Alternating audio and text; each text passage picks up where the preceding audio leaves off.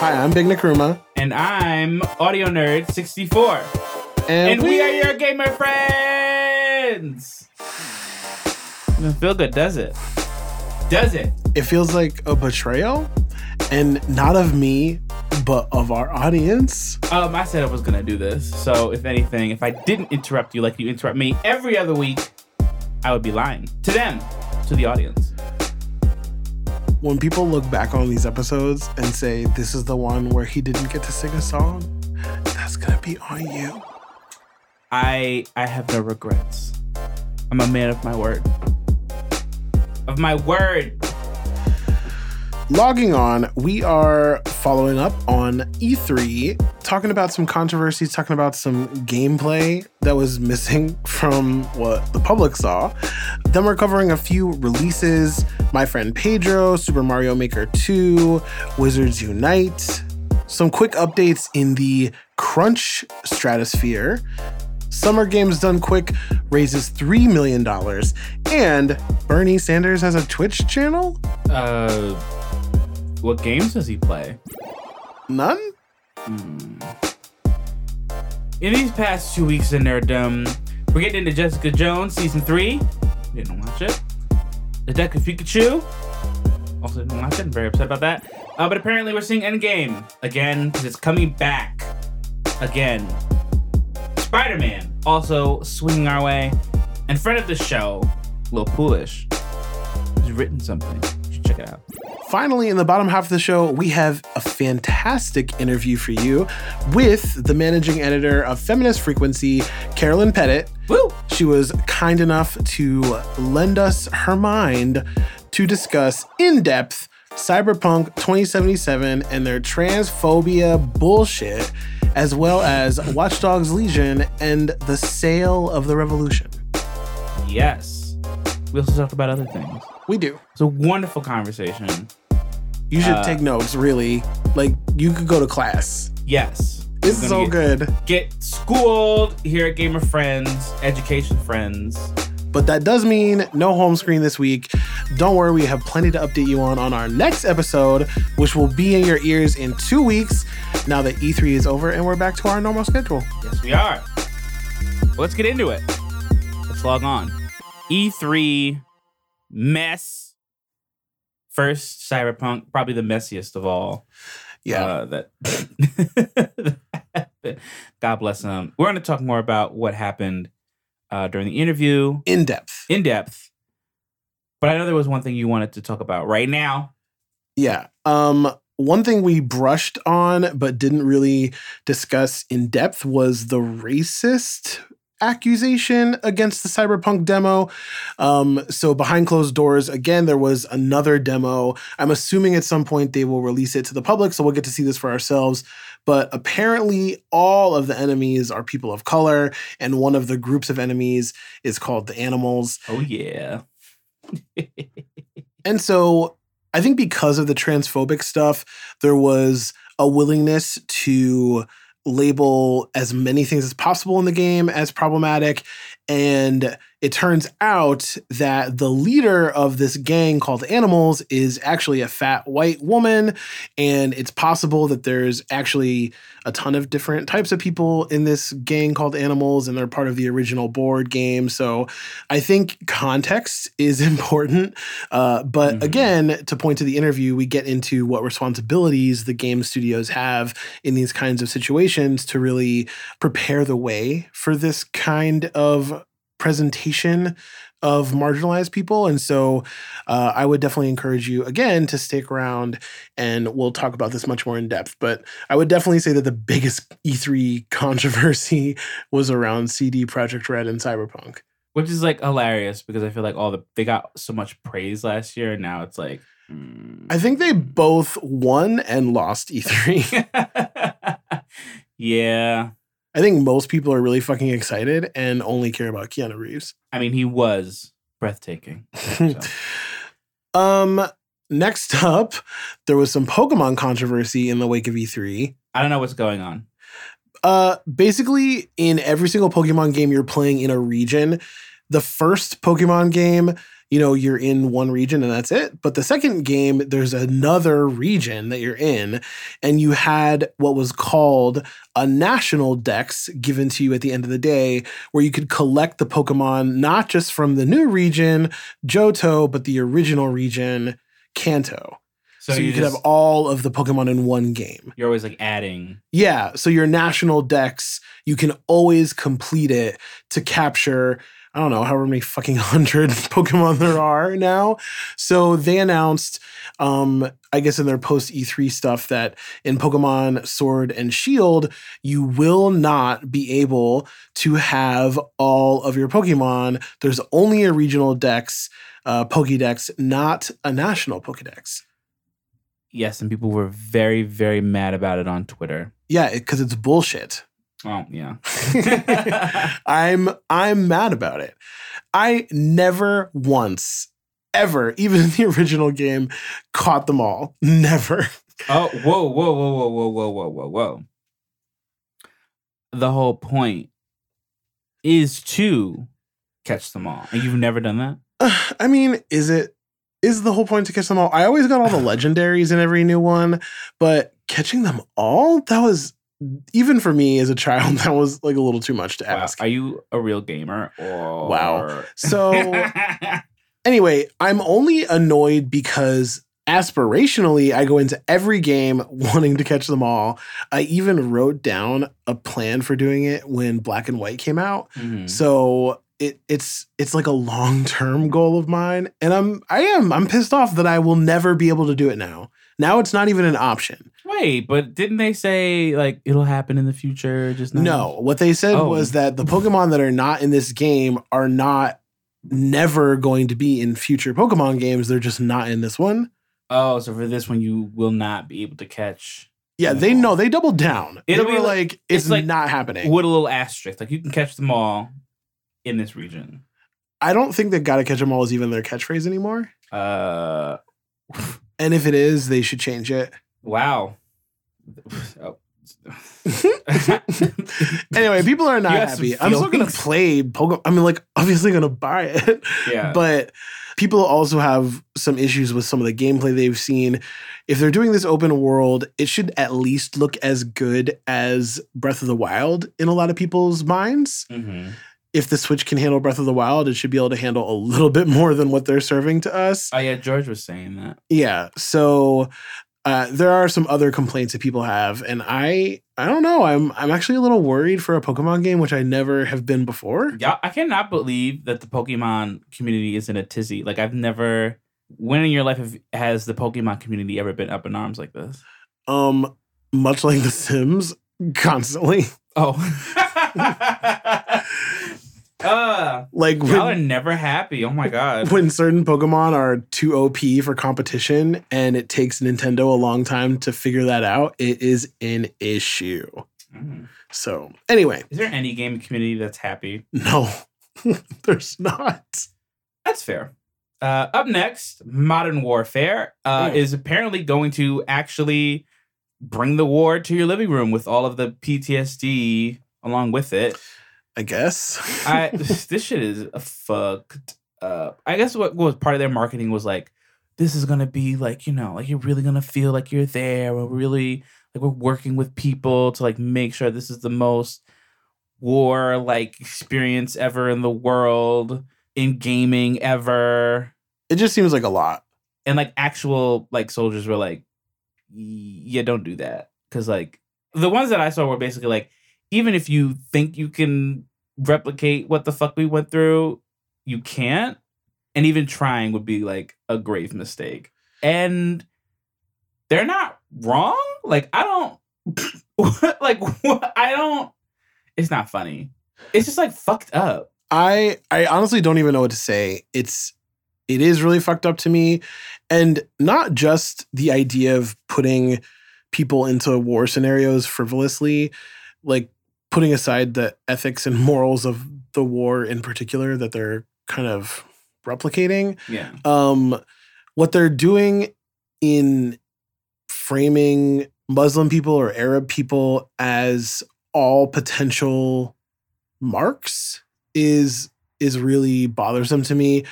I get in a really twisted, fucked up imperialist way why that might make sense, especially if they're getting advised on how to make things as realistic as possible. But do you need to show that, the person at the front desk is going to reach for a gun and like shoot you, and so you have to kill them first just to make sure? Like, do we need to go there? That's what's in it? Yeah. Oh, I didn't look into this one. I was like, I'm not going to even bother. I don't think that's the exact example, but the gist of it was that these are civilians who may or may not be actually working for the quote unquote enemy. It's like American Sniper, the video game, and like... It's too much. I'm glad that I am not invested in the franchise and that I don't play Call of Duty, because if I was, then I might feel like I have to play this, and I really wouldn't want to play this. It sounds terrible. But if you want to play it, you should let us know how it is, because we're going to have to rely on you. Yeah, sorry. We won't know. We won't know. Another thing that we won't know fully is the Google Stadia experience, because I'm not purchasing it, especially now, because, well... At first you were kind of like, oh, I might as well. And as we've progressed, you've, as I kind of predicted, been like, oh, maybe not. Now that we know what xCloud is and that it works and that it's amazing, why on earth would I switch to Stadia? Why would I do that? And now we know for sure, the news just broke, all the games are going to be exactly the same price. They thought you was going to take away our little money? These publishers were like, it's full price even for you, Google. Y'all ain't special. Now, here's the thing. The Google execs were like, why wouldn't it be? And I never assumed that it would be less money. I'm realizing now that a lot of the gaming press, part of their interest in it was, oh, if you're streaming, you don't have to fully own it. Therefore, you probably won't have to pay as much. Oh, I never thought that it meant that you were going to pay less than $60. And I always have thought of the access to the 4K and the higher frame rates as the equivalent of paying Xbox Live subscription. Yeah. Well, I guess for me, like when everyone was describing it as the Netflix of games, I was like, oh, you're going to pay whatever per month that you get to play whatever's in their library, which, we learned was not the case at the last thing. But yeah, full price. That's hilarious to me. It's because it's not, what is it, $15 a month? I think so. I think Microsoft's going to beat them to it. I think Microsoft is going to offer Xbox Game Pass and xCloud and Xbox Live as some kind of bundle, like the Xbox Game Pass Ultimate, just an evolution of that. And there you go.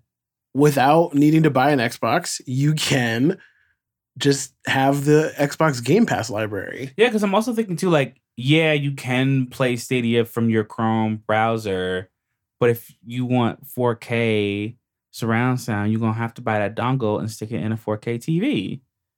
So, like, what money are people... Is anyone actually saving money? Is anyone saving money using this? It's actually a limited... It would be a limited case usage for me. Like, I'm like, all right, so it's not cheaper. So then who is it appealing to?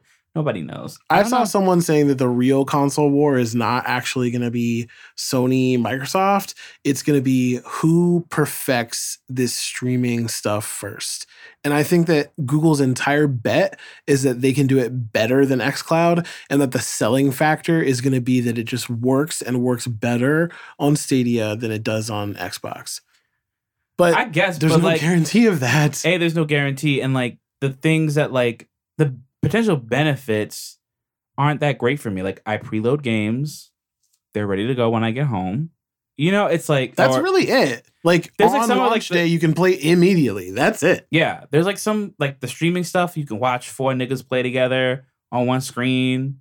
I can do that in a knockoff Twitch browser. Yeah. I mean, I don't know. I just don't... I feel like gamers are stubborn as fuck. I don't know who it's for. I don't know. I don't know who it's for. I'm not jumping ship. Because like I said, I would have to jump ship and then ask all of my gamer friends to jump ship too. Right.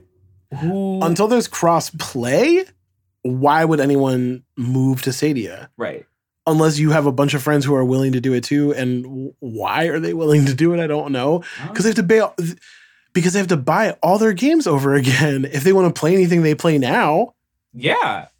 Well, I'm done talking about it. Although I think it is funny. I think there is exactly one games journalist that is excited about Stadia, and he was like, "Oh, I get to like play games at my desk now." And I'm like, "What? Oh, that's dangerous." Could you imagine? You just like pop out your controller at your desk, you playing games on Chrome. Yeah, I can imagine it. It's called xCloud, and it comes out in October. This is gonna be an issue. Oh my god. I just think that what we said before is going to come true. Google is going to be like, oh, we're not overwhelmingly successful immediately. Buy Stadia. And then what happens to all those people who bought those games? What happens to all those Wasabi controllers? All right, so yeah, Google Stadia. We're done shitting on it for today. Moving on. There were some gameplay trailers and videos and things, or reports about the gameplay, maybe I should say. Yeah, because we're not special. We can't see anything. Why on earth would you not put it forward for the public? Look, Square Enix needed to do that shit. For real, because everyone was like, this looks like a bootay. Right. And by all accounts, Marvel's Avengers actually looks really good. What was shown in behind the scenes gameplay demos, why it wasn't part of the commercial that they put in front of every fucking YouTube video I've watched for a fucking month, I don't know. Or at least show it. I feel like if you did not show any gameplay at E3, you need to show some gameplay at least by now. I can't stay on a hype train if I don't know what the fuck the game's gonna look like. I've heard they're saving some of the footage for San Diego Comic-Con, but why? The gamers will be there. Release another one. Release 2. Release 2. Release 2. Drop the link. Release one character now and one character later. I don't know. Well, whatever. I'm still excited about that game, but I'll be more excited when I see what it looks like and not, right. Literally it's hard to be excited for what we saw. Yeah, no, that the E3 presentation was not great. But last year, I know we're talking a lot of shit about Cyberpunk and CD Projekt Red in this episode, but last year they were like, holy shit, the behind the scenes gameplay of Cyberpunk was incredible. And guess what? It was incredible. It was. I think I shed a tear when I watched it last year. It was incredible. So if people are saying very positive things about Marvel's Avengers, then I'm willing to believe But that. I don't know these people. It's the same people that said that Cyberpunk stuff was good. So the gaming press. Called a joke, Jordan. Sorry. Outer Worlds getting a similar treatment. Some people saying best of show type gameplay, which we didn't fucking see. Why? We're not famous enough. What that must be hella frustrating though, because I know you listen to gaming podcasts on the regular. I don't, but I couldn't imagine listening to people talk about these gameplay trailers or gameplay that you couldn't see or play. It must be hella frustrating. Because at least normally when we talk about games, you could purchase it or watch someone play it on Twitch. But they don't do any of that. They're not oh, this thing happened. It's very general stuff. It's like that video. The flavor. The flavor. That's the kind of recap that I get when people are talking about these things. That's not satisfying. It's not satisfying, but it doesn't make me jealous, and I'm not straining to understand. That's hey, how's that book that you're reading? Ugh, the words. The sentences. I hate it. I don't understand how we continue on. But yeah, I was not interested in Outer Worlds after this E3 presentation, and now having heard all of this stuff, I was like, oh, maybe I can get into this. All right. Gears 5. I'm not going to play it. You're going to play it. Any news on that front? Well, I actually watched the stuff. They had gameplay of the new mode, the one they showed the cinematic trailer for. Unprecedented. Yeah. they did like a whole stream dedicated to that. And I did also see some of the gameplay footage. I mean, listen, it's a Gears game. There's only so much innovation that you can get away with. The formula is what it is, and it's a fucking great formula. Like it's really good. If anything, the reason why I had such a problem with 4 was that I don't like fighting the new enemies. That's really it. Okay. Word. I'm sorry. Yeah, but 5 looks good, and it's going to be on Game Pass, so I don't have to pay anything. That's right. Definitely. You're already paying for it. You have to get out of the it's not extra. Well, no, you're already paying for it. Yes. Thank you. If you were playing it on Stadia, you'd be paying for it with money and data. True. One day I'm gonna stop. I'm gonna stop talking shit about them and be a professional. Finally, we've mentioned this already, but Cyberpunk, they also had another gameplay trailer. Again, there was some controversial stuff in it, but by all accounts, showcasing a different style of gameplay within the game. The first one was kind of a shoot 'em up. This is more, I think, representative of what you'll actually be doing in terms of role playing in the world. Aww. So I'm looking forward to it finally being published. I just want to shoot things. Well, there's that. I'm kidding. Yeah, I mean, I don't know. It does worry me that the biggest thing that come out of the gameplay trailers was the ad. Like, at no point did anyone was like, let's just put the ad aside for a moment. Like, that just wasn't happening. Right. So take that as you will. I guess. There were a few others as well, but I think those were the ones that I, in particular, was puzzled by in terms of their exclusion of gameplay. Fair. So wanted to make sure that I corrected the record on those things. Look at you. All right, so let's get through the rest of Logging On. We're going to get through these games. My Friend Pedro finally came out. I should have played it. Should have. We couldn't get a micro SD. I didn't realize that the Switch needed a micro SD and not just an SD. Because the game cartridges are kind of chunky. I was like, oh, you just put an SD. I have plenty of SD cards. That's literally what I tried to do. And I was getting frustrated that it wasn't fitting. And I thought I was just an idiot. But it turns out I was a bigger idiot. It doesn't fit at all. Oh, that's we haven't needed space yet. We use cartridges for everything. Yeah. So anyway, I haven't gotten to play it yet, but I will definitely before the next episode. Very excited about that. It looks really cute. The gameplay, the launch gameplay trailer was adorable. Super Mario Maker 2 came out as well. Everyone is very jazzed about it. Yeah, good for them. These kinds of games. Did you ever play like the Forge in Halo? Barely. My brother would spend days locked in his room playing the Forge, and my sense is that Mario Maker is just the Forge in Halo, but Mario. Hey, yeah, but I'm kind of surprised that you're not interested in it because you play City Skylines like That's a totally different itch. Sure, but similar.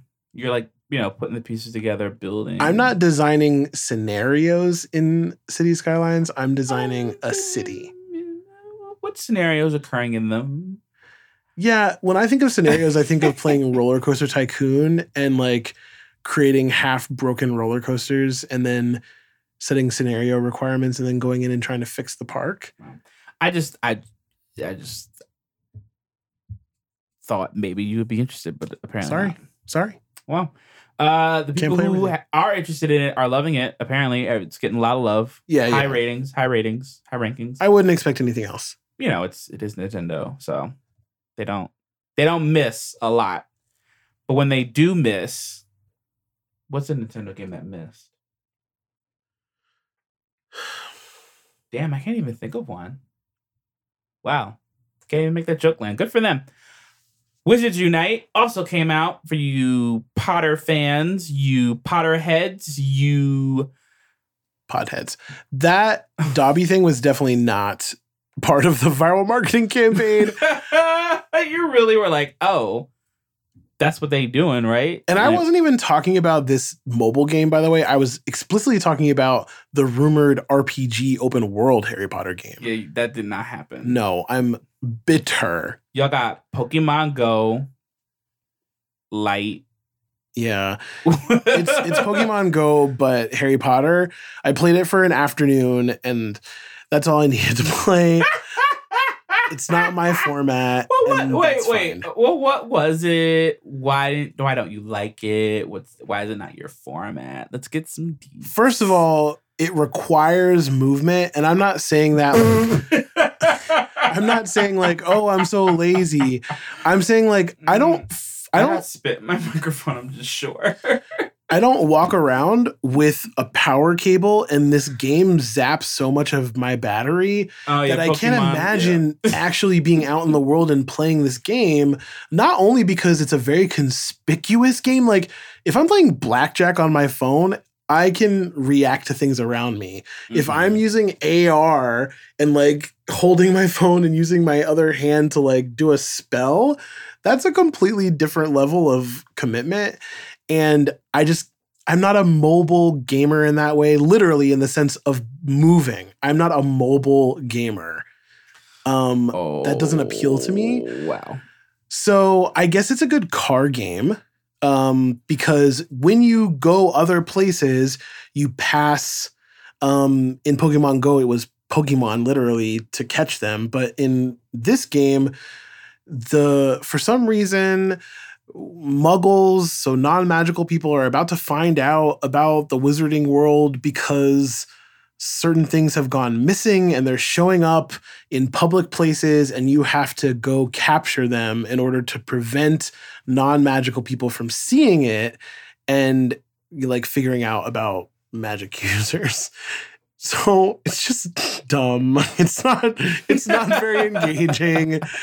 I love Harry Potter, but oh man, I'm gonna take a pass on Wizards Unite. Wow. Oh my god.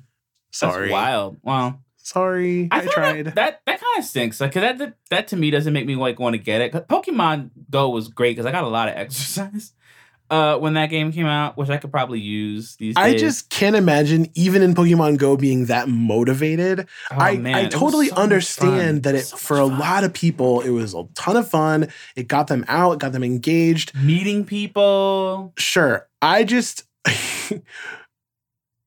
that doesn't appeal to me at all. At all. So when I say this type of mobile game, I mean like literally mobile. I love other mobile games. I play mobile games every day, just not this one. All right, we get it. Mobile. Okay. Tomato. Okay. Destiny 2, Eververse. Yeah, real quick. They are completely changing their storefront. And this is like the microtransaction storefront in such a way that I think it will be copied by other games.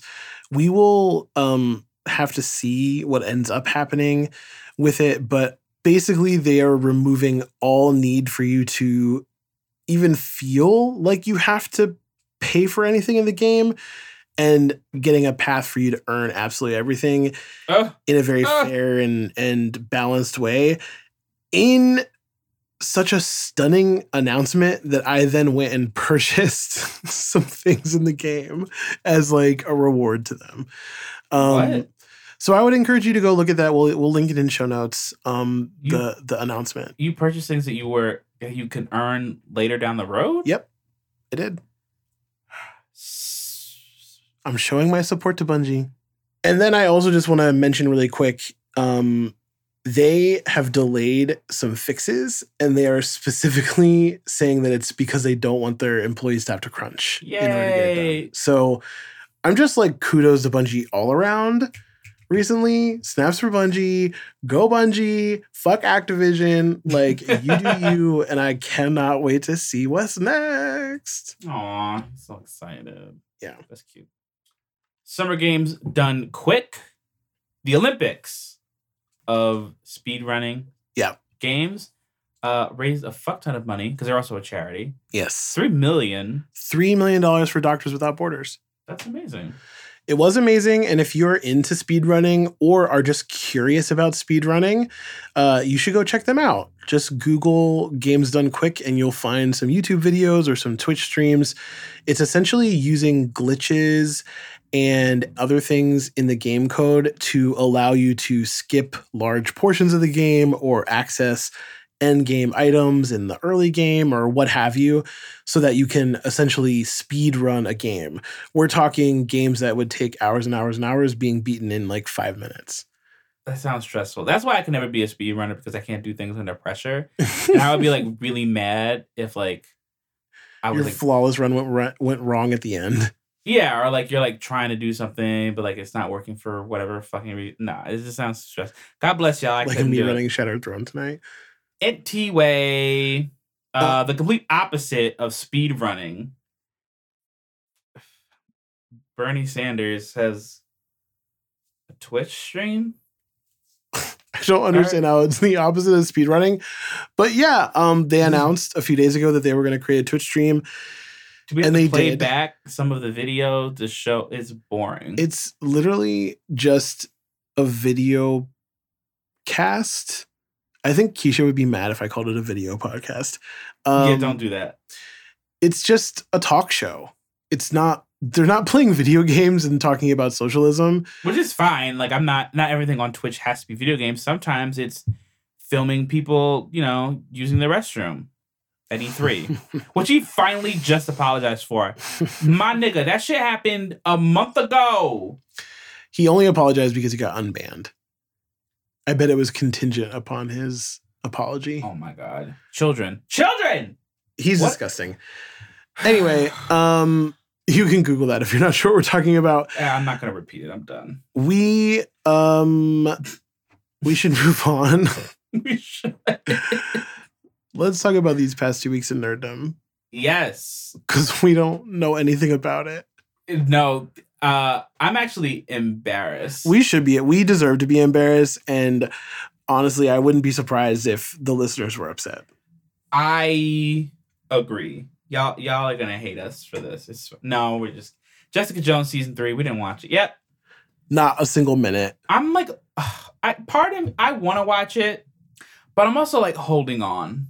It's the last. It's over after this. We still have to watch Punished season 2, which I heard was not that great. Yeah, I heard that wasn't that great, and that's not why I'm not interested. I am not in the mental place to watch a stressful crime drama about a mentally ill person. That too is not what I want right now in my life. All of the media that I've been consuming has been extremely escapist. Yes, 100%. House Hunters International, A lot of HGTV. House Hunters Tiny Homes, Tuca and Bertie, which I know is not Home Improvement, but you got to spice things up every once in a while. Mhm. My Hero Academia, the dubs for season 4 are fully in. I'm just been going, I can't deal with it. We were confronted about not finishing She-Ra. And by confronted, I mean asked about how we enjoyed it. And very nicely. You really painted Nicole to be like, and I heard y'all didn't like She-Ra. Like, what's good? We should actually put that back in the rotation because should. it's still escapist. It is. But yeah, that's why we haven't watched Jessica Jones. It's a mood, and it's not a mood that I have. It is a vibe that I just can't catch right now. Yeah. We also didn't catch Detective Pikachu. And it's completely your fault. It is simultaneously my fault, and also why did it only last in theaters for 6 weeks? What was the movie that came right after the kids movie that came out? That movie dropped and everything else it completely. Pets 2, I think. Yeah. They were like Detective Who? Yeah, Detective Pikachu, This when has we no- were like, okay, this is the weekend. We have time. We have energy. The theater's going to be empty. I can go get coffee with my Let's frozen go Reese's. to Detective Pikachu. There was one showing in the middle of New Jersey, and that was the closest one to Brooklyn. It was not showing. No, I was so disappointed. I'm still disappointed. It's completely your fault. I'm very sorry. So we'll have to wait till it comes out on HBO or something, but I'm sure that they come out faster and faster. Like Endgame is about to come out at the end of this Whatever. month. So I heard that footage, that extra re-release footage, was trash. I mean, we might as well talk about it. Endgame is coming back in a bid to beat Avatar at the box office. It does not look like it's going to work. No. Also, Gone with the Wind is still far and away the highest grossing movie if you adjust for inflation. Wow, that's impressive. I was like, where are you going with this? And like, now we see. The point is, if you adjust for inflation, Avatar would win even if Endgame overtakes it now. And Gone with the Wind is probably forever going to be the most popular movie of all time in that metric. Good for them. Because I think every single person in the world paid to see it. Yeah. Literally. Yeah. But here's my thing. Like, Gone with the Wind, it's this iconic movie. Endgame will probably be considered an iconic movie. The only thing that I remember about Avatar is that they were blue. They fucked with their hair. And Sigourney Weaver was in it playing the same character that she did in Alien. That's it. What? How did it make all this money? How did it make so much money? Because it looked pretty? Really? There was nothing, as far as I remember. It was Pocahontas with hair fucking. Make it make sense. As far as I remember, there was nothing else coming out that summer that rivaled it. Really? It was one of the first big 3D movies. Like, remember when that was like a fresh new thing? I just remember seeing that movie on DVD when my parents bought it. Because my parents were like, when it came out, we're like, we're going on date night. Your father is taking me to IMAX. It's going to be amazing. And then they came back. They didn't say anything. And then when we watched the DVD, they were like, wow, y'all needed to see this in theaters. We're sorry. Like, this was not worth it. That's it. I do remember the visuals being amazing. But that's really all I had going for it. The fact that there was very little competition that year, as far as I remember.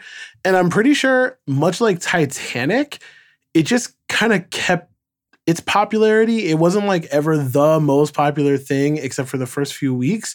But it was always number 2 for like months. Anyway, I don't know if I'm having a recollection of that's correct or not, but there's nothing special about it. And I agree with you entirely. There was also a preview for Spider-Man in it, but we're seeing Spider-Man. Yeah, like I'm going to see Spider-Man before I see the re-release footage. Jordan, I saw stills from the re-release footage, and I don't even want to know what they are. It is, because I don't care about this re-release. And I was like, let me just see what this fucking footage is. I think I just saw like the controversy surrounding it. The ghetto.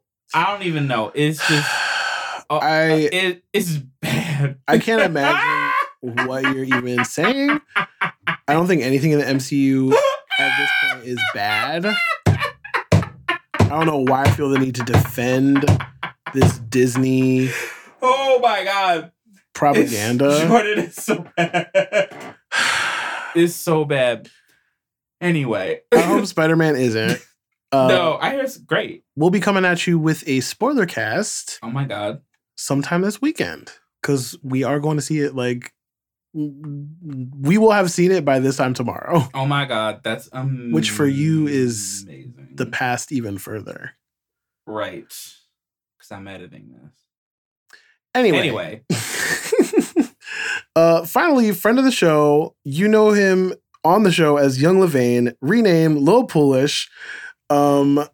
He wrote about the ties between a mini-series of Black Panther comics and the Black Panther film. Mm-hmm. And it's really good. You should definitely check it out. We retweeted it, but we will also include it in the show notes. Given that we are horrible nerds in the past 2 weeks, I think you should just go ahead and drop some music.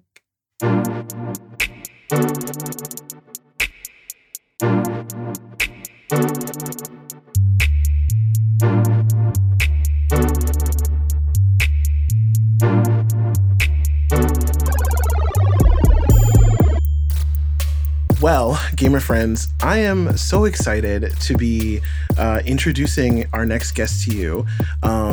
as you know, we have been covering some controversial issues with CD Projekt Red and Cyberpunk 2077.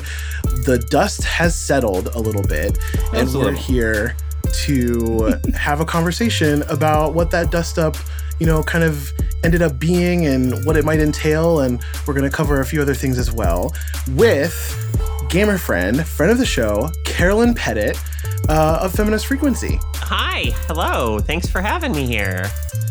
We're so happy to have you here. Very excited. I think let's just dive right in. We, on the show, have talked in previous episodes about both of the transphobic incidents going on at CD Projekt Red and their like platform social media person being a mess. Yeah. Not really setting the bar for what a company should be doing. And so I think on top of just the obvious concerns about what kind of came out at E3 with Cyberpunk, there's really a history and a context there for people who have been paying attention that leads us to believe this is going to be a little more of a concern. There's a little less willingness to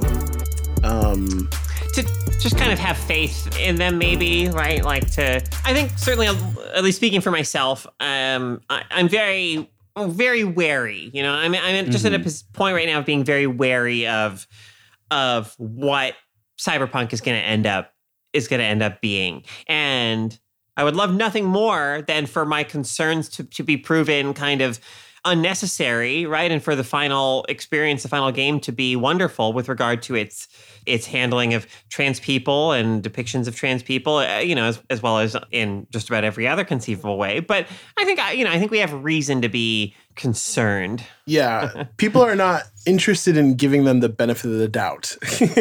That's a good way of putting it. Yeah. We at Gamer Friends are really good at bearing the lead, and so let's actually bring this to the forefront, because this happened after our E3 recap, or at least it was pointed out after. So Carolyn, why don't you walk us through exactly what even happened? So I'd say there's numerous points of contention and concern and conversation around Cyberpunk 2077. But, as a trans person, the one that particularly caught my attention and I think, the attention of a lot of trans folks, certainly on Twitter, is that there was a gameplay demo shown at E3. And I think images from that demo were released. And in one of those images, we see an in-game world ad. And the ad is for some sort of like soft drink or energy drink, some sort of beverage. And the slogan says like "mix it up," I believe is the slogan. Yeah. And the model is, I would say female coded. Like Right. They look like a person who most likely identifies as female, but they are they very prominently have a penis. And I think Polygon asked the artist who sort of designed this ad to kind of comment on the thinking behind it, right? And I don't have her name and her exact comments in front of me right now, but her comments were along the lines of that she was saying, well, this is somebody who I personally find attractive, but this person is being exploited. And I'm trying to show how kind of tragic or unfortunate it is that this person, this model, is being exploited within the world of the game. Right. And the big problem with that, it's all in how the game itself frames this for players, how it frames trans people in general in that world and frames the player character's experience with trans people in the world. Because if a transphobe comes, into that world to play Cyberpunk 2077, and let's be honest, a great many people who harbor transphobic attitudes and beliefs are going to be among the customers, the sort of consumer base approaching this game. Absolutely. They bring their attitudes to this game. They come to it with an internal view of trans people as sort of less than fully human, or easily kind of just as objects or what have you. And if they see an ad like that, it's just going to reflect their own attitudes and beliefs right back at themselves. And in fact, it's only going to work to reinforce this world of Cyberpunk 2077 is a world in which your beliefs are validated, right? The game has to do something very deliberate and careful in its narrative or its world building or, all of these things. If it is going to push back against that attitude and say to the player who comes to the game with transphobic attitudes, like, no, sorry, you're wrong. Even if in Night City, in the world of this game, or the time, the setting, even if trans people are exploited or objectified or, what have you, the game's position is very clearly the trans people are fully human beings and that they should not be treated this way. But we don't have any way of knowing yet if the game is going to do that. But the artist's comments didn't seem to indicate an understanding of the necessity of that kind of thoughtful, deliberate handling in terms of how trans people might be framed in the world of the game. Yeah. Right. I think you actually cover a lot of this in your Queer Tropes YouTube series, which we'll happily link to in the show notes. You use Grand Theft Auto as one of the examples where, there are trans people on the street in Grand Theft Auto, and a defense that I've heard of, the fact that you can go around and, if you so choose, target these people to, beat them or kill them or run them over with your car, whatever you want to do, that because you can do it to everyone, it's the same. And I think you bring up an incredibly, salient point that the game doesn't actually do anything to amplify the humanity of those individuals in any kind of way, therefore allowing you to reinforce whatever stereotypes you come into the game with. And in fact, there are videos on YouTube of players who deliberately are clearly taking pleasure in specifically not only misgendering, but beating and murdering, in some cases, those trans NPCs. What the game is doing is allowing them to sort of gleefully live out a kind of, twisted fantasy of actually visiting violence upon trans people. And we know that trans people, particularly Black trans women, are experiencing an epidemic of violence. So for a game to offer players these kinds of options and to just kind of, to throw up their hands and say, well, you can do this to any NPC, as if there's no sort of added ideological weight or consequence to allowing people to specifically play out a fantasy that they may have of visiting violence on people, specifically, for instance, because they are trans. It's morally, in my view, obviously, completely irresponsible. And it's absurd to pretend that it's the same, that there isn't an added dimension there when you're talking about certain populations. Right. Mm-hmm.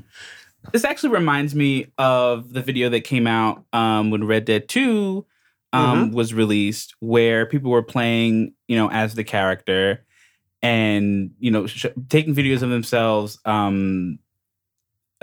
assaulting suffragists.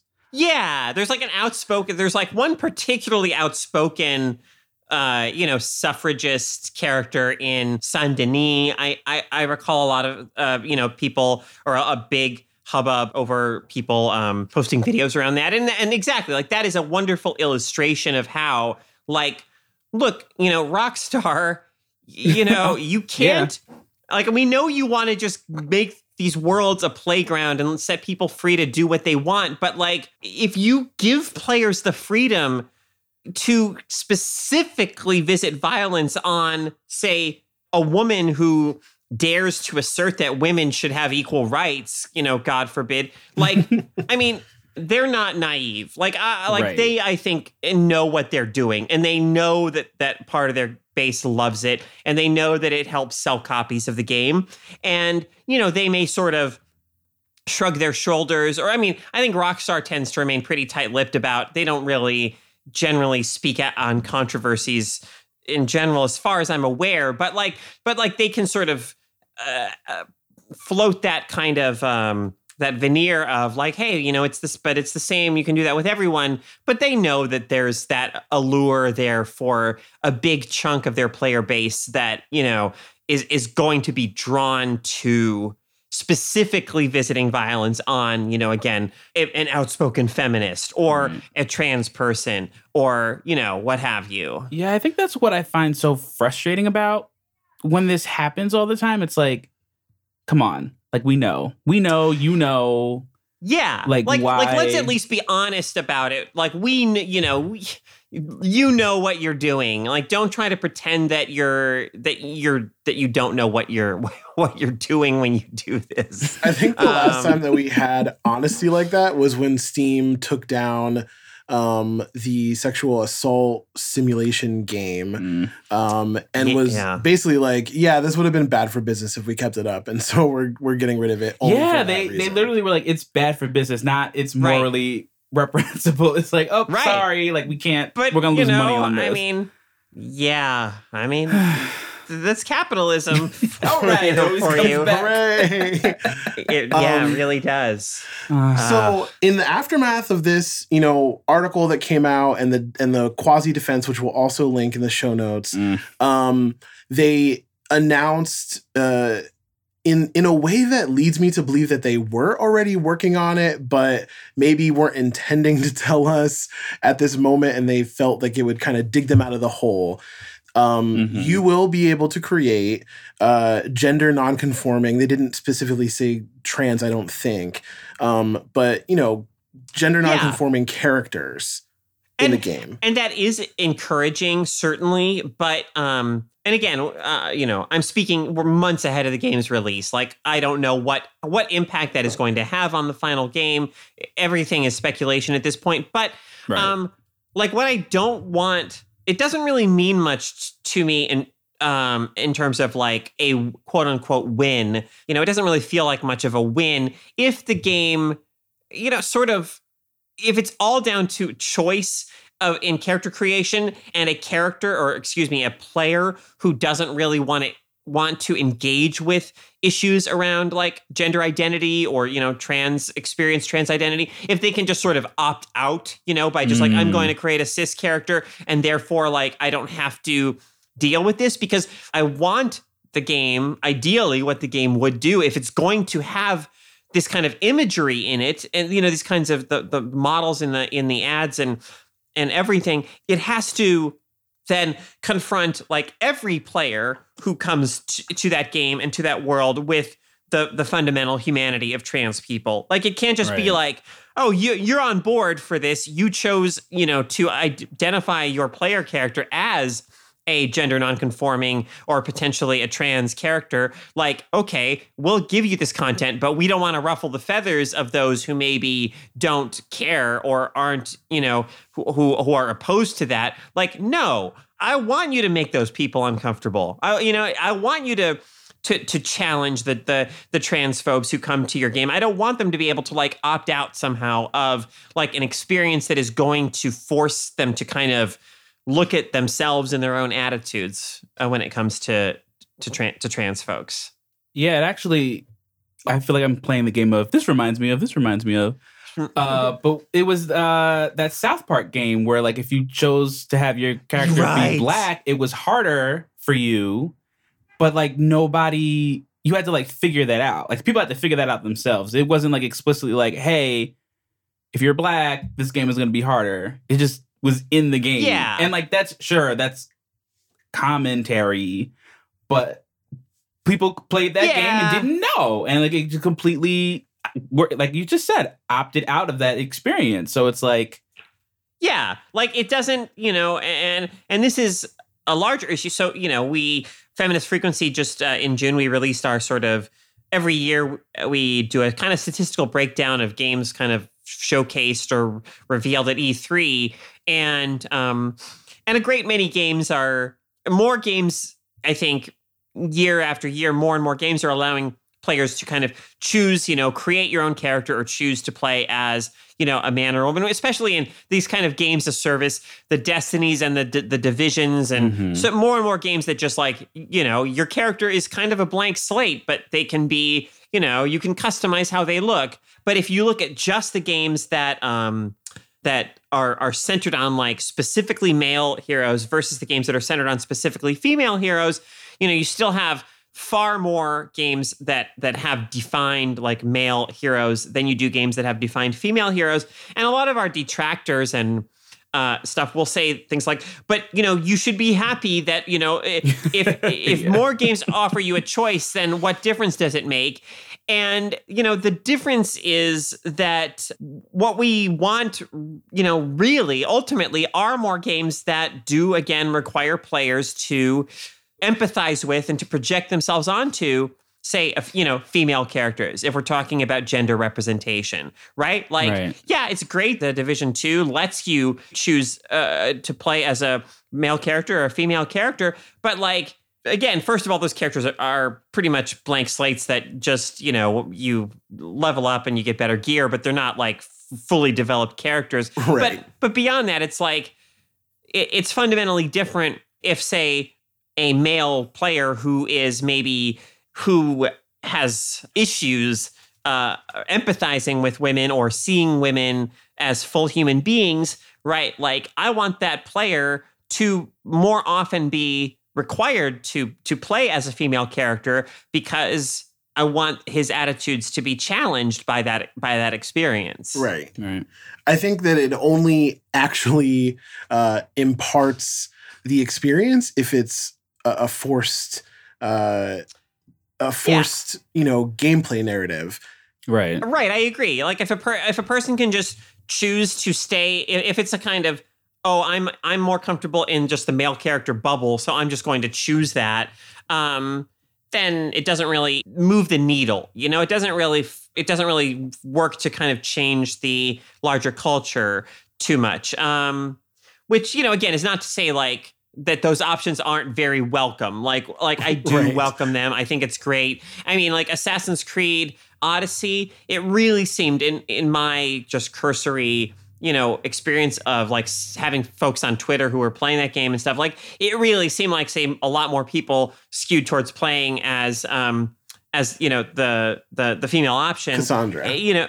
Cassandra, thank you. I was blanking on her name. And it's like, and it's great. Like, that's great. But like, ultimately, we do still want at least, as long as like 20% of games come with just a male hero that's the set male character that you're going to play as, and a mere like 6% feature a defined female character, it's like, well, there's something off balance there. Like, there's still some kind of fundamental attitude about heroes being kind of male by default, or this idea of more players being willing to project themselves onto a male character and maybe not so willing to project themselves onto a female character. Yeah.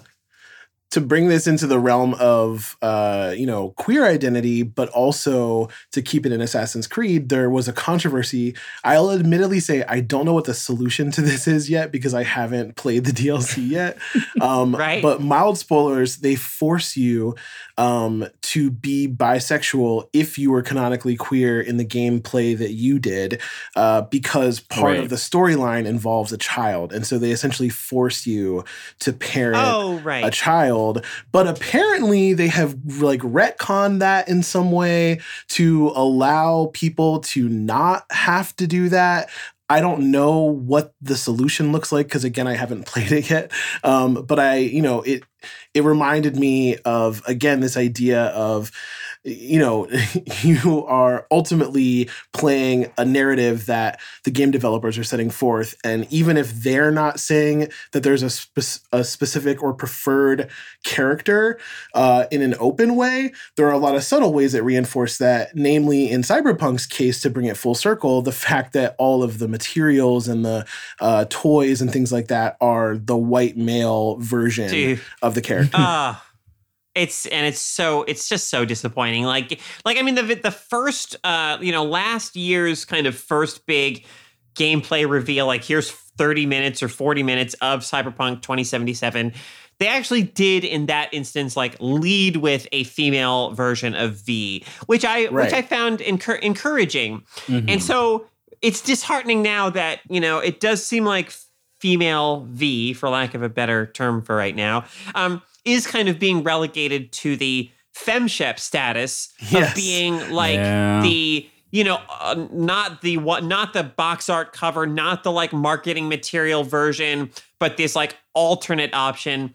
But the white guy with a gun, on the box cover is still like the standard. And it's just the most like generic, like boring choice they could have made. And I cannot help but when I see box art like that, I cannot help but feel like it is a window into the fears and the concerns of the kind of the marketing executives and the higher ups who are like, yes, it's great that this game has all these options, but like we have to like reassure the quote unquote core gamer that like we are still like beholden to them, that they are still like number one. Like, oh, we don't want them railing on Twitter about SJW nonsense or whatever. If we, God forbid, we lead with like a black female version of V or something as the main kind of image of the game's protagonist. And it's like this kind of cynical attitude where I think they probably perceive the situation and to some degree rightly so, but that doesn't mean that it's right for them to behave in a way that perpetuates this as like a lot of women, queer folks, trans folks, people of color, like we're so used to whatever scraps of representation we can get that is like, oh, I can create a character that, that's different, like, great. That'll be like enough for us. But the people you really don't want to piss off, the people you really want to make sure still know that they are like your number one concern are, the straight white dudes. Wait, when did we start talking about the Democratic Party's relationship to wealthy people? Oh, no. There it is. Yeah. There it is. I do want to bring up one other controversy about the Cyberpunk demo that kind of got, I don't want to say overshadowed because they're both kind of shit sandwiches. Oh, yeah, I know which one. But the idea that the NPCs that you were fighting in this demo all happen to be black or people of color with darker skin. Yes. And apparently one of the faction's names is the Animals. Right. And I can't help but think that what they were really trying to do was showcase diversity, and it just backfired. And it's this frustrating situation. So at Feminist Frequency, we have at times been critical of Bayonetta as a character, and this will make sense in a moment why I'm bringing up Bayonetta. I love the Bayonetta games, but there are times where, in our view, the games have kind of, really objectified Bayonetta. And a very common defense from people who just want to dismiss that criticism out of hand is, oh, but, Bayonetta, the character was designed by a woman, as if, therefore, Bayonetta cannot in any way perpetuate sexism or misogyny. And, interestingly, I've seen tweets about Cyberpunk where people are like, well, Mike Pondsmith, the creator of the tabletop game, is a black man, and he had the Animals as as a group, a gang or something in his original tabletop game, as if therefore there's that kind of nullifies any potential for this to evoke harmful racial stereotypes, and it's just an absurd argument. Right. They love to belittle the idea of identity politics until it is remotely advantageous for them to bring it up. And then all of a sudden it becomes an unimpeachable line of defense. It's totally absurd, and I think it speaks to the fact that they're, really morally and intellectually bankrupt, and it ultimately comes down to they're feeling threatened. They feel like they have a place of dominance that they either deserve or it's their birthright or whatever, and that by women, by people of color, by gender nonconforming people demanding a piece of the pie, that somehow they're losing something. And yes, it's the same. We see the same thing politically. We see the same thing, in so many different areas of, media and the world. And I think that the reason why in video games is becoming such a bigger cultural battle is because unlike Hollywood and unlike other media conglomerates like music and TV and things like that, I don't necessarily think that the establishment is on our side.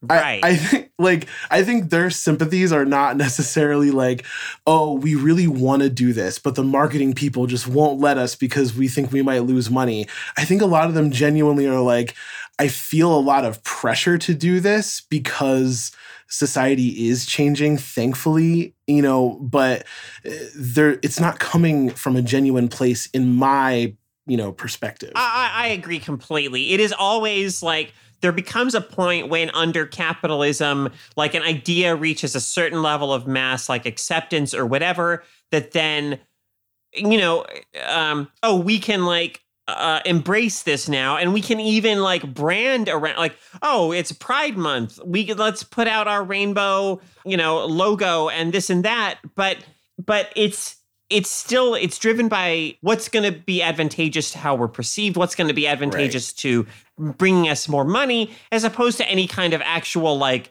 it's time. We really have to be on the right side of history here and take a stand for change. Like, that's just not, generally speaking, what's motivating any of this. Right.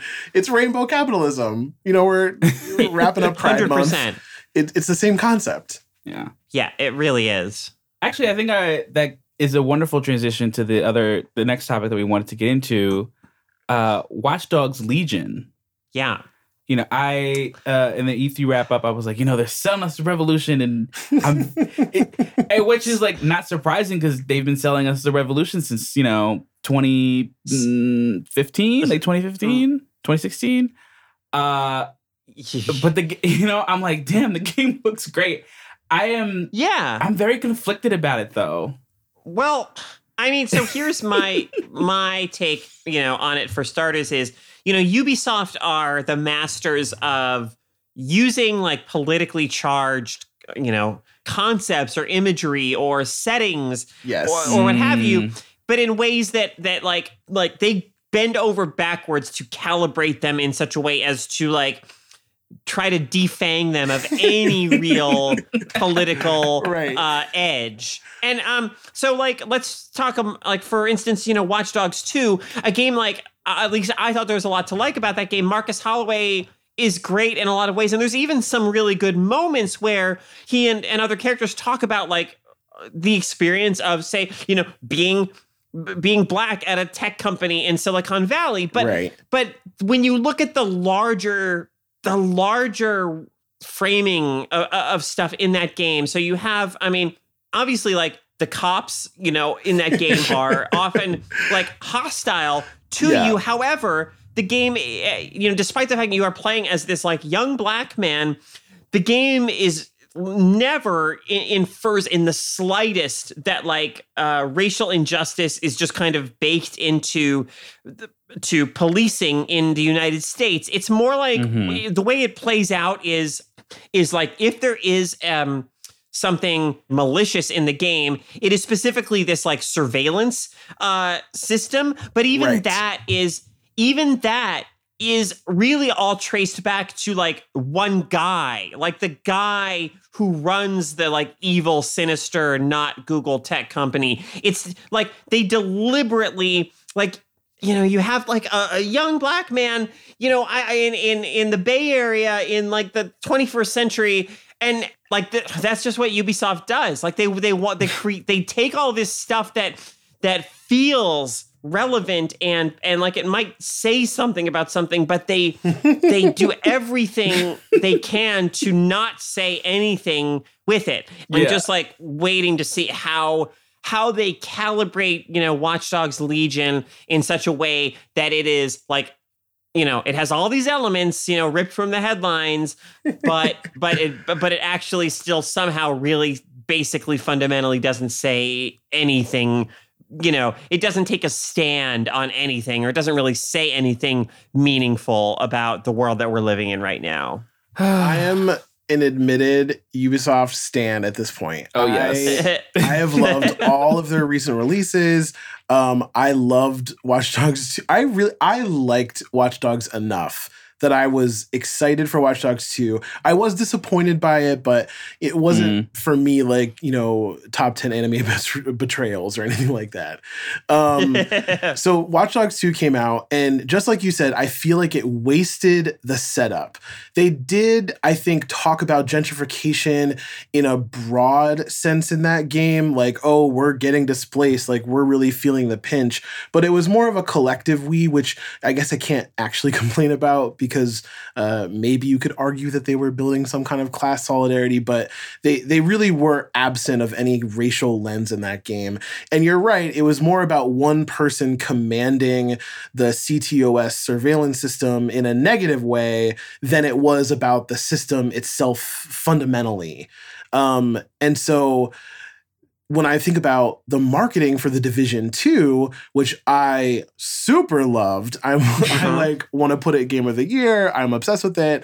I was kind of expecting some kind of not Trumpian, but allusion or allegory to what could happen if right-wing fascism continues to gain popularity, especially with people who seem to be willing to employ literal real-life violence to make a point. We're just a few days removed from this whole Portland attack, and it has everyone on both sides kind of screaming at each other about, what really is a nuanced thing. And Ubisoft, again, not only didn't deliver in making any kind of statement, but actively came out and said, no, this game is apolitical. A game in the seat of Western power in a post-apocalyptic scenario where a group of undercover sleeper agents have been given the right to abandon the Constitution in all due process. That's an apolitical game that you're making. Just plot devices there. It's completely absurd on its face, but even then, I felt more like they were teasing the idea of it's the revolution. In this, they're literally marketing the revolution. They use the words resistance and revolution in the E3 presentation. So for them to kind of backtrack come early next year and say, no, we're not actually taking a stand, I think that is going to be much harder this time. I mean, I that sounds reasonable, and gosh, I hope you're right, because it is high time. It is high time that that companies stop trying to to pull that trick on us, like, oh, this is this is apolitical, this game, but also journalists or gaming sites and stuff have to kind of stop letting them get away with it. It just especially, and I mean, I don't know. It's like the horrifying, news of the moment, just in terms of just so many horrible things that are happening. I mean, kind of, I think it illuminates how much we can't allow the sort of normalization of the status quo anymore. Right. We absolutely can't. And even in something that some may see as sort of frivolous or inconsequential as video games, because actually if you trace the online politics of the past 5 years or so, it's pretty clear that the culture around video games is not some entirely separate inconsequential thing relative to, the rise of Trump and everything else. But it's just, it just rings hollower and hollower every year. And it's, I hope that Ubisoft, even if it is that kind of cynical, capitalist motivation of them, just like maybe it reaches that point where it's like, okay, now it is more advantageous for us to like actually say fascism is bad. And your game makes meaning whether you want it to or not. If you aren't deliberate about the kind of meaning that it is creating. And this is relevant also, to our earlier discussion of Cyberpunk. If you aren't deliberate about the kind of meaning that it's creating, it's going to create the worst kind of meaning. It's going to perpetuate the things that you ostensibly probably want it to be, quote unquote, commenting on critically. So, make sure that it actually is commenting on those things critically. Yeah, I remember having this conversation a lot because I do like art and music.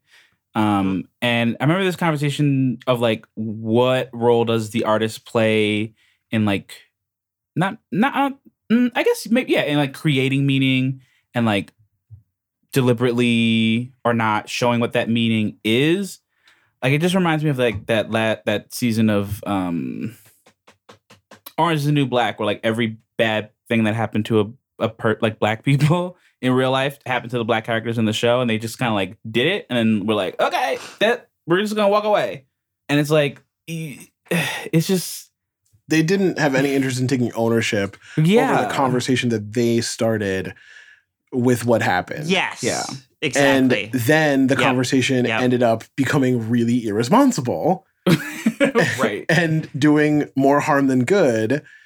And it didn't seem like the actors were prepared to have that conversation. It didn't seem like the show creator or the writers were prepared to have that conversation. And I recall, actually, wasn't Poussey's actress in a relationship with one of the writers? Yes, Samira Wiley was one of the writers. I can't remember her name. I remember that being like used as a lot of the shielding for why it was okay. And I agree to your ultimate point. It's the same kind of like ambivalence to what you're putting out there. Yeah. And I do think that with music, with art, with video games, you do have some kind of responsibility. Yeah. And especially if you're going to touch third rail type of discussions, if you're going to invoke a conversation about fascism, you need to be prepared to have a conversation about fascism. Seriously. Yeah. Yes. I think I'm going to enjoy... It really comes down to that. It really, that's it's like, are we talking about fascism or not? Like, what is good? Right. I think I'm going to enjoy Legion no matter what, just because I enjoy the formula of Ubisoft games. But I'm wondering how deeply disappointed I'm going to be in what the storyline and the politics of it are, because there's so much they could do with the idea of taking any NPC and incorporating them into your game. Absolutely. Mm. But how deep are they really going to go? When they first showed the demo at E3, I was like, wait a second, like, any NPC? Like, what does that really... Right. What does that really mean? And, like, I looked at this story in USA Today just before our conversation, and so Joel Burgess, who is world director at Ubisoft Toronto, says in this story, it's safe to say we have millions of unique characters with different voices, accents, backstories, scripts, animation sets, and so on. And so, like, at that point, I realized, okay, so this is like some procedurally generated, like, there is no, obviously, like, Game Freak can't even import, every Pokemon into, like, the new, like, there's no way there's, like, millions of, like, handcrafted characters in this game. Yeah. So, but still,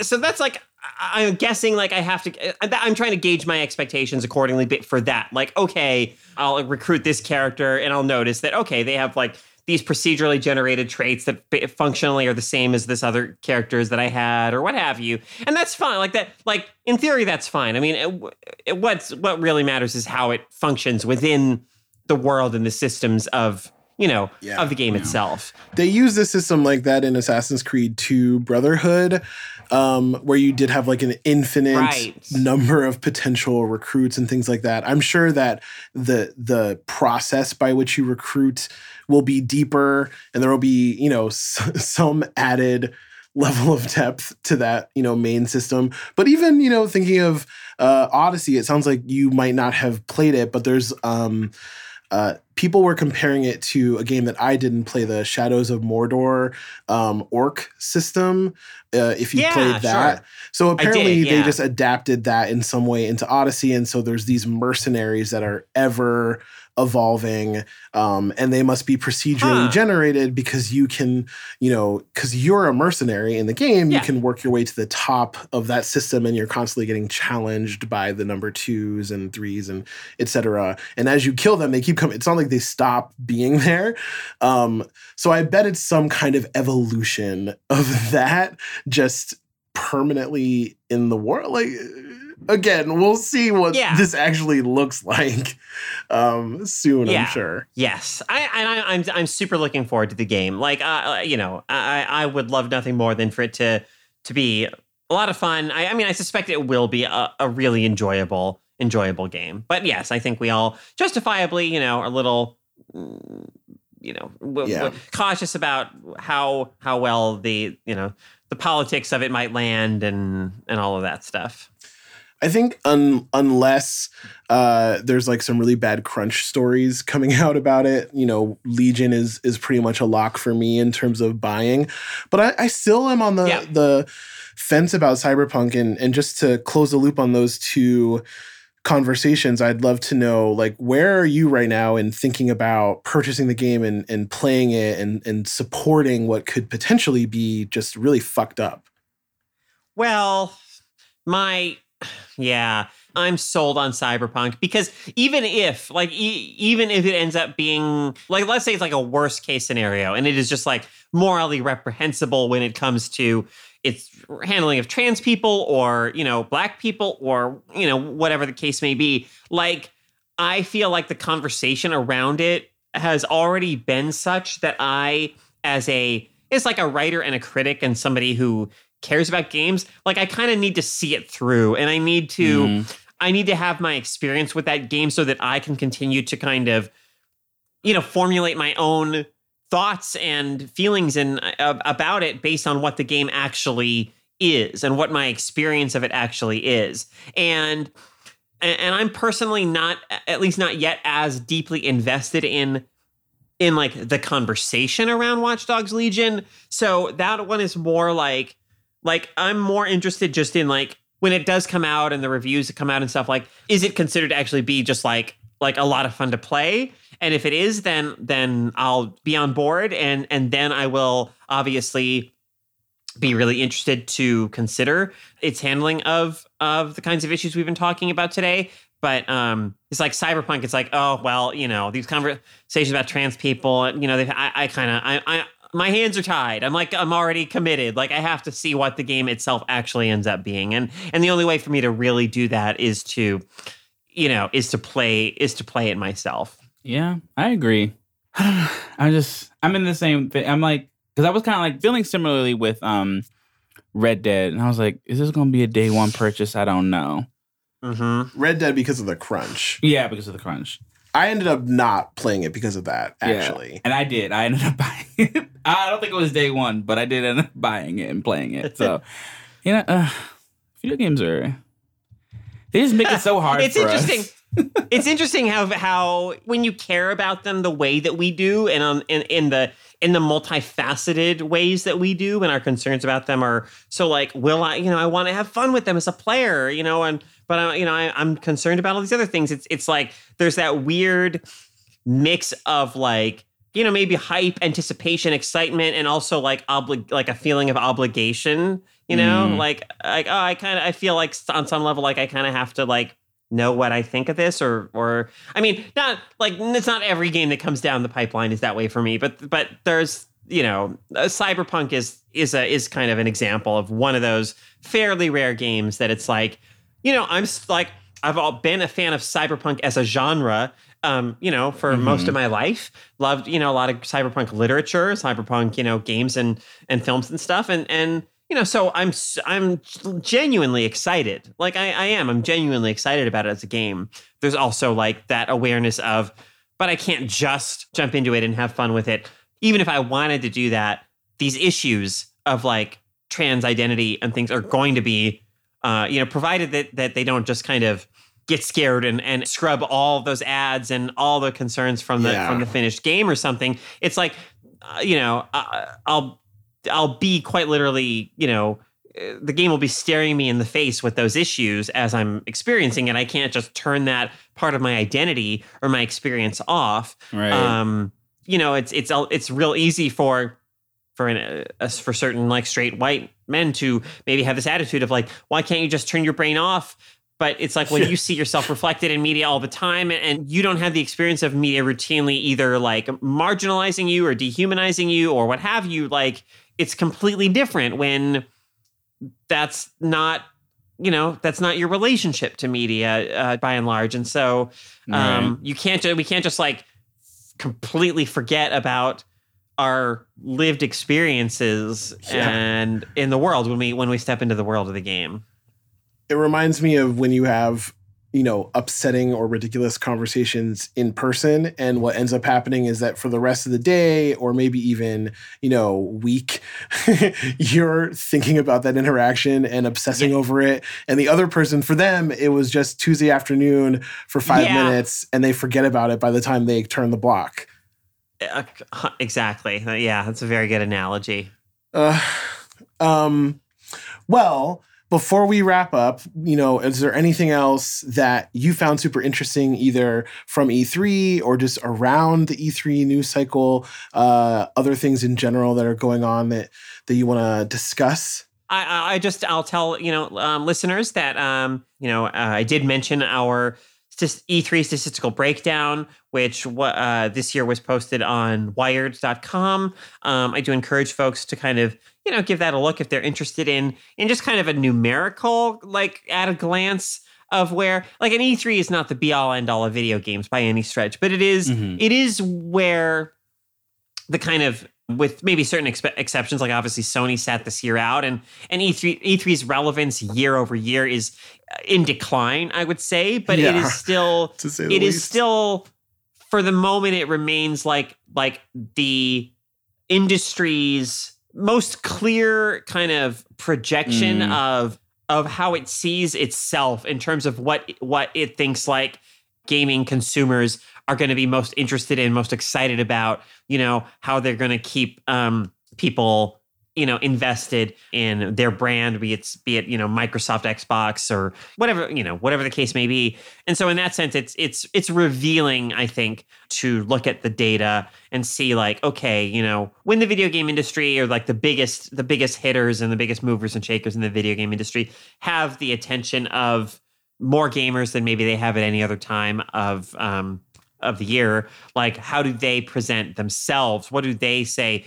What do they show as like, here's what we have to offer you. Here are the experiences that define like what makes, Ubisoft, or what makes Xbox, or what have you. Mm-hmm. Spoiler alert, the numbers are not good. They're not good. They're not good. They're not good at all. We will link them in the show notes. And you should see for yourself, because not only do we want to generate clicks, but also really they should do the talking. It is very clear and very stark what direction we're headed in. Well, all right. That was a wonderful conversation. Are there any projects that you're currently working on right now, or any new pieces coming out soon? I can't really, I do have a thing or two in the works that I'm not like ready to talk about yet, but, so was the answer.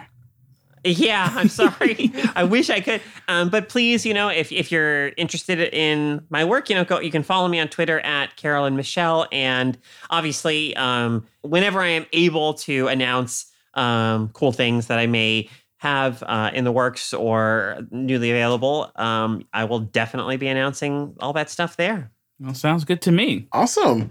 Well, thank you so much. This has been a fantastic recap of the shenanigans going on. We really appreciate your perspective and your time. Yes. It's been my pleasure. Thank you so much for having me. This really was a great conversation.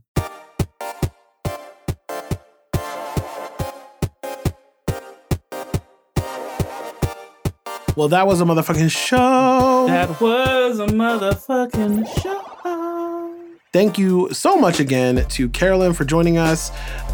Cannot wait to have you back sometime in the future for updates on these games and more. And if you enjoyed this conversation, I would encourage you to tell a gamer friend. Tell 2 gamer friends. Tell as many gamer friends as you wish about the show. Go back into our archives. We've got some other great conversations, just like this one, on other topics that may be of interest to you. Maybe. Also, we're pretty cool, we think. I'm cool. I don't know about Nick.